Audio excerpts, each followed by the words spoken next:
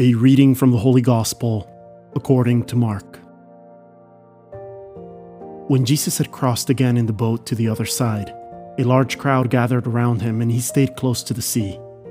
One of the synagogue officials named Jairus came forward. Seeing him, he fell at his feet and pleaded earnestly with him, saying, "My daughter is at the point of death.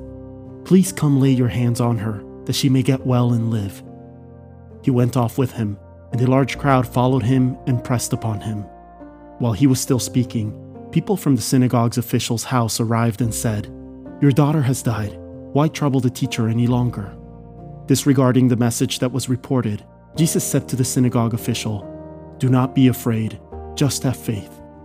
He did not allow anyone to accompany him inside except Peter, James, and John, the brother of James.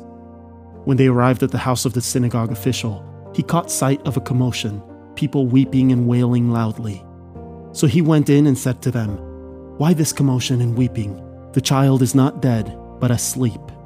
And they ridiculed him. Then he put them all out. He took along the child's father and mother and those who were with him and entered the room where the child was. He took the child by hand and said to her, "Talitha kum," which means, "Little girl, I say to you, arise."